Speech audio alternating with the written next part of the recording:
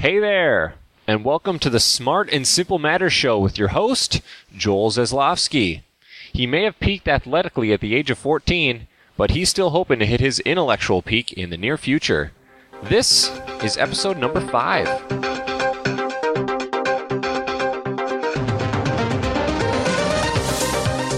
Welcome to another exciting episode of the Smart and Simple Matters Show.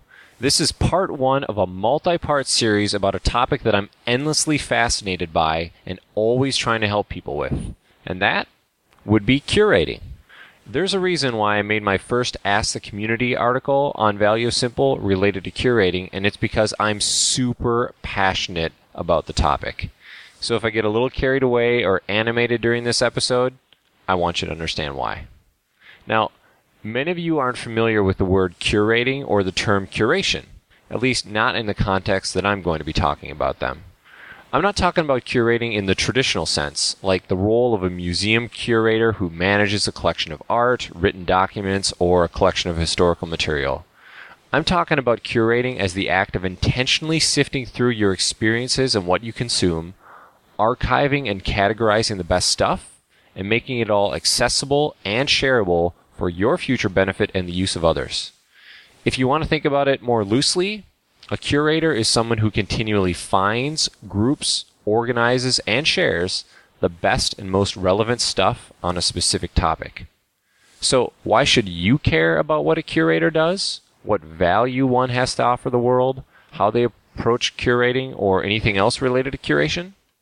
Well, first of all, a really good curator can be a master problem solver of struggles we all have in a world overflowing with technology and information. I guarantee either you have one of these problems or someone you care about has many of these problems that a great curator can partially or completely solve. Problems like information overwhelm, poorly or non-existent organization of key files, data, and resources, being an information junkie but not benefiting from it, creating physical or digital material without using all your tools so that a message spreads faster, your stuff is distributed more widely, and whatever you create has a bigger impact. But wait, there's more. I'm also talking about unintentional hoarding of great resources that other people could benefit from. Not being able to get the information you want from a Google search, having the same information in multiple places, each set being different from the rest, not being able to attract people to participate and collaborate on the shared topics you all love, or, if you're like me, you have a terrible memory. I'm going to stop now because that's just the tip of the iceberg. So here's what I'm implying. As an example, maybe, just maybe, there's a better way to sort your books than by alphabetical order. Maybe there's a better way than a highlighter to determine and later find the most relevant parts of those books, especially since the important passages are likely to change over time and be different for each person reading it. If that example doesn't resonate with you, here are some other examples just off the top of my head. Now, I strongly believe that everyone should curate and could get enormous benefit from it, but some people are better candidates to have an easy transition into the world of a curator.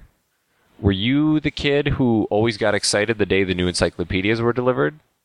Are you the type to research future travel plans a lot and document the best stuff you come across related to a specific place or trip? Do you do freelance work that requires a stash of inspirational material or proven resources to rely on when a new project comes up? Do you collect recipes, like someone's going to come along and pay you $1,000 for each one? Or do you have this giant list of all the books, music, TV shows, videos, and other media you want to consume, but haven't had a chance to yet? For all the people who said yes to one or more of those scenarios, and for all the people who normally don't think about the way you filter, archive, access, and share your experiences and knowledge, and how to make the entire process more valuable, you're going to love this. Curating is much more than finding a decent holding tank for all your experiences and information. I'm aiming to help people find an optimal curating system, not simply one that's less bad than the rest. But before you can find an optimal process that suits your unique needs and personality, let's get a collective understanding of why curating is so valuable and who it's for. Since I can't cover everything in one show, future episodes will address the best practices of curating, discuss common obstacles to overcome. I'll have curating experts on the show who are helping shape the role and value of curators today, and a whole lot more. If you're even remotely serious about making better sense of the world around you and how to get the most from it, dig into this. First, I'm going to hit you with something mind-boggling. An academic study in February 2012 by the University of California at San Diego said that the data people in the United States absorb every day is the equivalent of consuming 12 hours of information or media. Now, putting that in another way, 3/4 of every waking moment for an average person is spent consuming data of one kind or another. I gotta assume that this is true of most developed countries and other parts of the world. And guess what? The average daily consumption of just words, whether through email, social media, text on your phone, browsing websites, magazines, books, whatever, is more than 100,000 words. I mean, how do we sanely deal with such an onslaught of pure text vying for our attention and action? And the thing is, most of these words and information in general is just the same thing over and over. There might be slight variations, but the core message or data is the same day after day. Now, if I curated already existing words from the best sources on a specific topic in a way that made me eliminate the need or desire to know whether something new was better or more relevant to something that I already filtered, archived, and organized, wouldn't that be valuable? One of my favorite online curators, Maria Popova of brainpickings.org fame, says in a beautiful 3-minute video about curating, which I'll link to in the show notes because you really need to watch it, just because something is new and it floats to the top doesn't make it better or more relevant than something that came before it. I can't tell you how many times I've read, watched, or listened to something and felt the same way, and you probably have too. The sense of information overwhelm so many of us have can be directly combated with good curation. And a good curator is always looking for something new and relevant to their topics of interest, but they also are content with their current knowledge of a topic. And they realize that just because something is new doesn't make it superior in any way to something created years, decades, or even centuries ago. Think about it like this. Libraries don't give you access to every book and video ever created. That would be a waste of their time and yours. They have a system to sift through the crap, pick out the best of the best, and present it in a way that's useful to you. Museums don't display every piece of artwork created. They just show you the categories that they specialize in. Alright, now let me ask you. If you had 10,000 hands, would you even be able to count high enough for how many times having a poor or non-existent curating system has bit you in the butt? When you look at your current curating system, is it just a giant spreadsheet with tons of text but lacking quality and a rhyme or reason? Does it look like a ton of unstructured bookmarks in your web browser, or maybe a bookcase without the ability to sort and filter its contents? Perhaps it's a bunch of post-it notes scattered all over your living space that have lost their context because they've been around so long? Or could it even be a text file on your computer with random notes you plan to use in the future but that seem obsolete now? Good curators exist to solve the issues of poor technique and how to address best practices. I do it with a series of spreadsheets because it makes the most sense to me.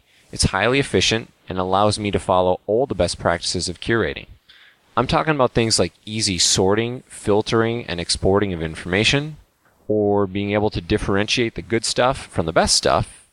There's a lot more like instant access and searching of a system from anywhere, storing my information in a way that won't render it obsolete in the future, being able to attribute content back to its original source, really important stuff. Things like owning my own data, which I don't get with something like a proprietary database, Evernote, SpringPad, or Pinterest, and being able to deal with different mediums like text, audio, video, and pictures. Now, I don't hide the fact that I have a terrible memory, an atrocious memory. Actually, it's probably the reason why curating is so important to me in the first place. Now, you might laugh, but I curate many of the experiences you take for granted with your superior memory. But heaven help me if I want to access or share information without my spreadsheets about that Italian restaurant I went to on October 22nd, 2010 with Melinda. I'm looking at it right now, which is the only way I knew when it was and who I went with. But I need this spreadsheet to help me with other very specific things that are important to me. Was it paleo friendly? What was my overall assessment of it? Do I have a desire to go back there? Based on the service, food, and atmosphere, did I get a good value for my money? Without my spreadsheets, I wouldn't be able to answer questions like this for myself, understand whether my experience was clouded by a bad headache or a super happy mood, help a friend determine whether they should take their spouse there, or probably even remember the freaking name of the joint. I'd just be a schmo with an opinion and a bad memory. But with my spreadsheets, I get to feel good about being the go-to person for family and friends when they need knowledge or resources about a specific topic. Hell, I've had people tell me how much they personally and professionally respect me, trust me, or see me as an expert without realizing the reason why they think this is because of my ability to excel at curating on a certain topic. It could be the topic of curating itself, a facet of health and fitness, an aspect of personal finance, articles about simplifying and organizing life, or a bunch of other things. My spreadsheets mean I can leverage the collective knowledge of all these people doing all these wonderful things to help folks from various parts of my life. And I do it quickly, with an appropriate hat tip to the creator of something cool, and in a way that doesn't require me to create anything myself for them. When I can access and share what's most important to me, with the context to make it relevant and valuable to whomever I'm sharing it with, I feel confident knowing I'm providing real value to those who want it. If you saw my spreadsheets, you might think having columns for categories, subcategories, the source of a piece of content, the format of that content, who created it, whether it's worth consuming again, what the synopsis, purpose, or notes from experiencing it were, the date it was created, the date I added it to the spreadsheet, and various tags, it's all overkill. I assure you, an approach like this is actually really simple, and there are equally good ways, if not better ways, to go about curating with purpose and value. Mine happen to be super light on aesthetics and super happy on functionality and ease of access. I like it that way, but you could come up with your own solution. Now you might be asking, a solution to what? How about to far too much stuff in the world today? We need to help each other find the best and most useful parts of all of the information, all of the knowledge out there for ourselves and for others. And curating is a primary way to do this.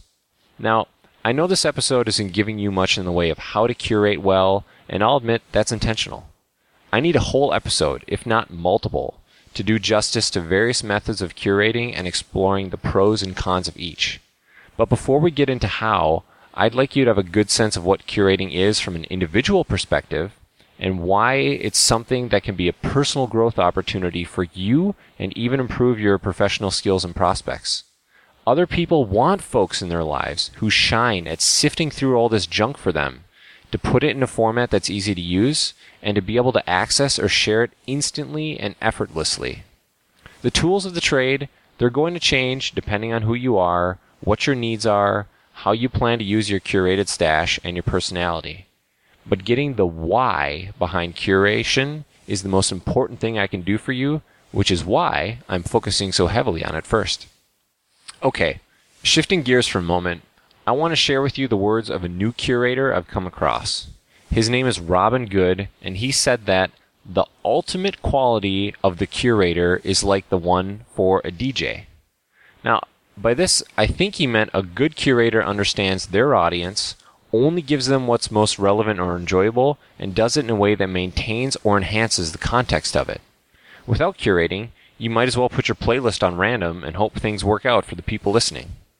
On a more emotional level, though, I have a friend who described curating as a journey about how you express yourself. I loved that, and I thought there was a lot of beauty behind it. Because curating can be this amazing opportunity to express who you are and why it is you've come to be this way. I gotta tell you folks, there are better ways to curate than with your email inbox or putting something in a special folder within Evernote. Curating is going to help a ton if you need to get feedback from your business customers or clients and struggle to make good use of it later. I could throw out all these other scenarios where great curating is going to lead to great outcomes in your life, but I think it's time to sum up the first part of this curating series. In my mind, with the way technology is evolving and the exploding rate of information being created, a great curating system is not a nice-to-have kind of deal. It's mandatory to avoid being overwhelmed. It's essential to be able to rely on something other than Google to find what you need. It's perfect to deal with a bad memory or poor organization skills. And if having immediate access to the information that's most important to you and bringing simplicity to a life that can sometimes be too complex is something you want, you can find some of that through curation.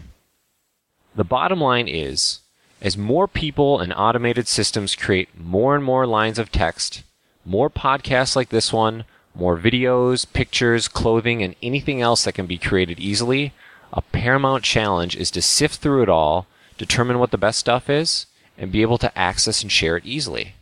If I can help it, I don't want to hear you ever ask a question like, how the hell do I filter all this data and make it into a useful format? Or a question like, I want to email my friend that useful article that I've seen before, but where? And when? Or even something like, there's so much useful content out there, but once I find it, how do I archive it? And I definitely don't want to hear anyone saying, I already read that, but I forgot where and what the key information was.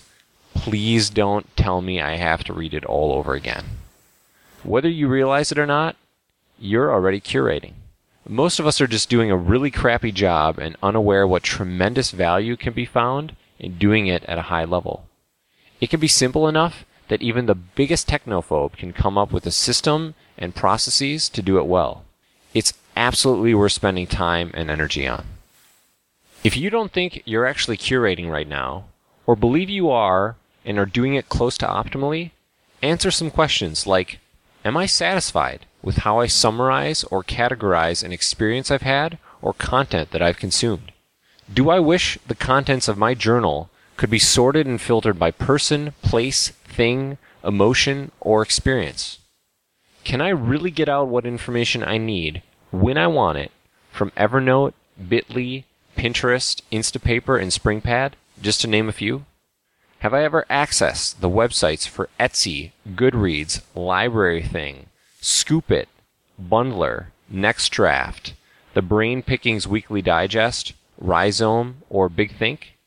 By the way, most of those websites I just mentioned are really cool, and I advise you to check some out. But last, I want to ask you, have you ever read or listened to the words of Michel Gasterland, Steve Rosenbaum, Robin Good, or Maria Popova? All of them are wonderful curators, and I'd encourage you to seek them out wherever they reside on the web. And as you answer these questions and think about what role curating might play in your future, remind yourself of the Value of Simple Community's definition of curating. It's the act of intentionally sifting through your experiences and what you consume, archiving and categorizing the best stuff, and making it accessible and shareable for your future benefit and the use of others. I don't want you to feel like a librarian, a museum curator, or university professor, but I want you to borrow some of their best attributes, blend them with a mix of tools and mindsets from other places, and develop your curating powers for your own benefit and the well-being of everyone else. Now, I'm going to stop here because I want to save some awesome stuff for upcoming episodes in this series. As I said before, future episodes will contain tips about the best practices, common hurdles to overcome, interviews with curating experts, and lots more. So if this first part of the curating series has made you think, confused, or become desperate to ask a question, please leave a comment about it in the show notes at valueofsimple.com.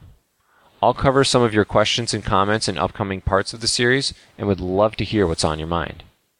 And as always, if you appreciated this specific episode or the Smart and Simple Matters show in general, go to the show's iTunes page and leave a review.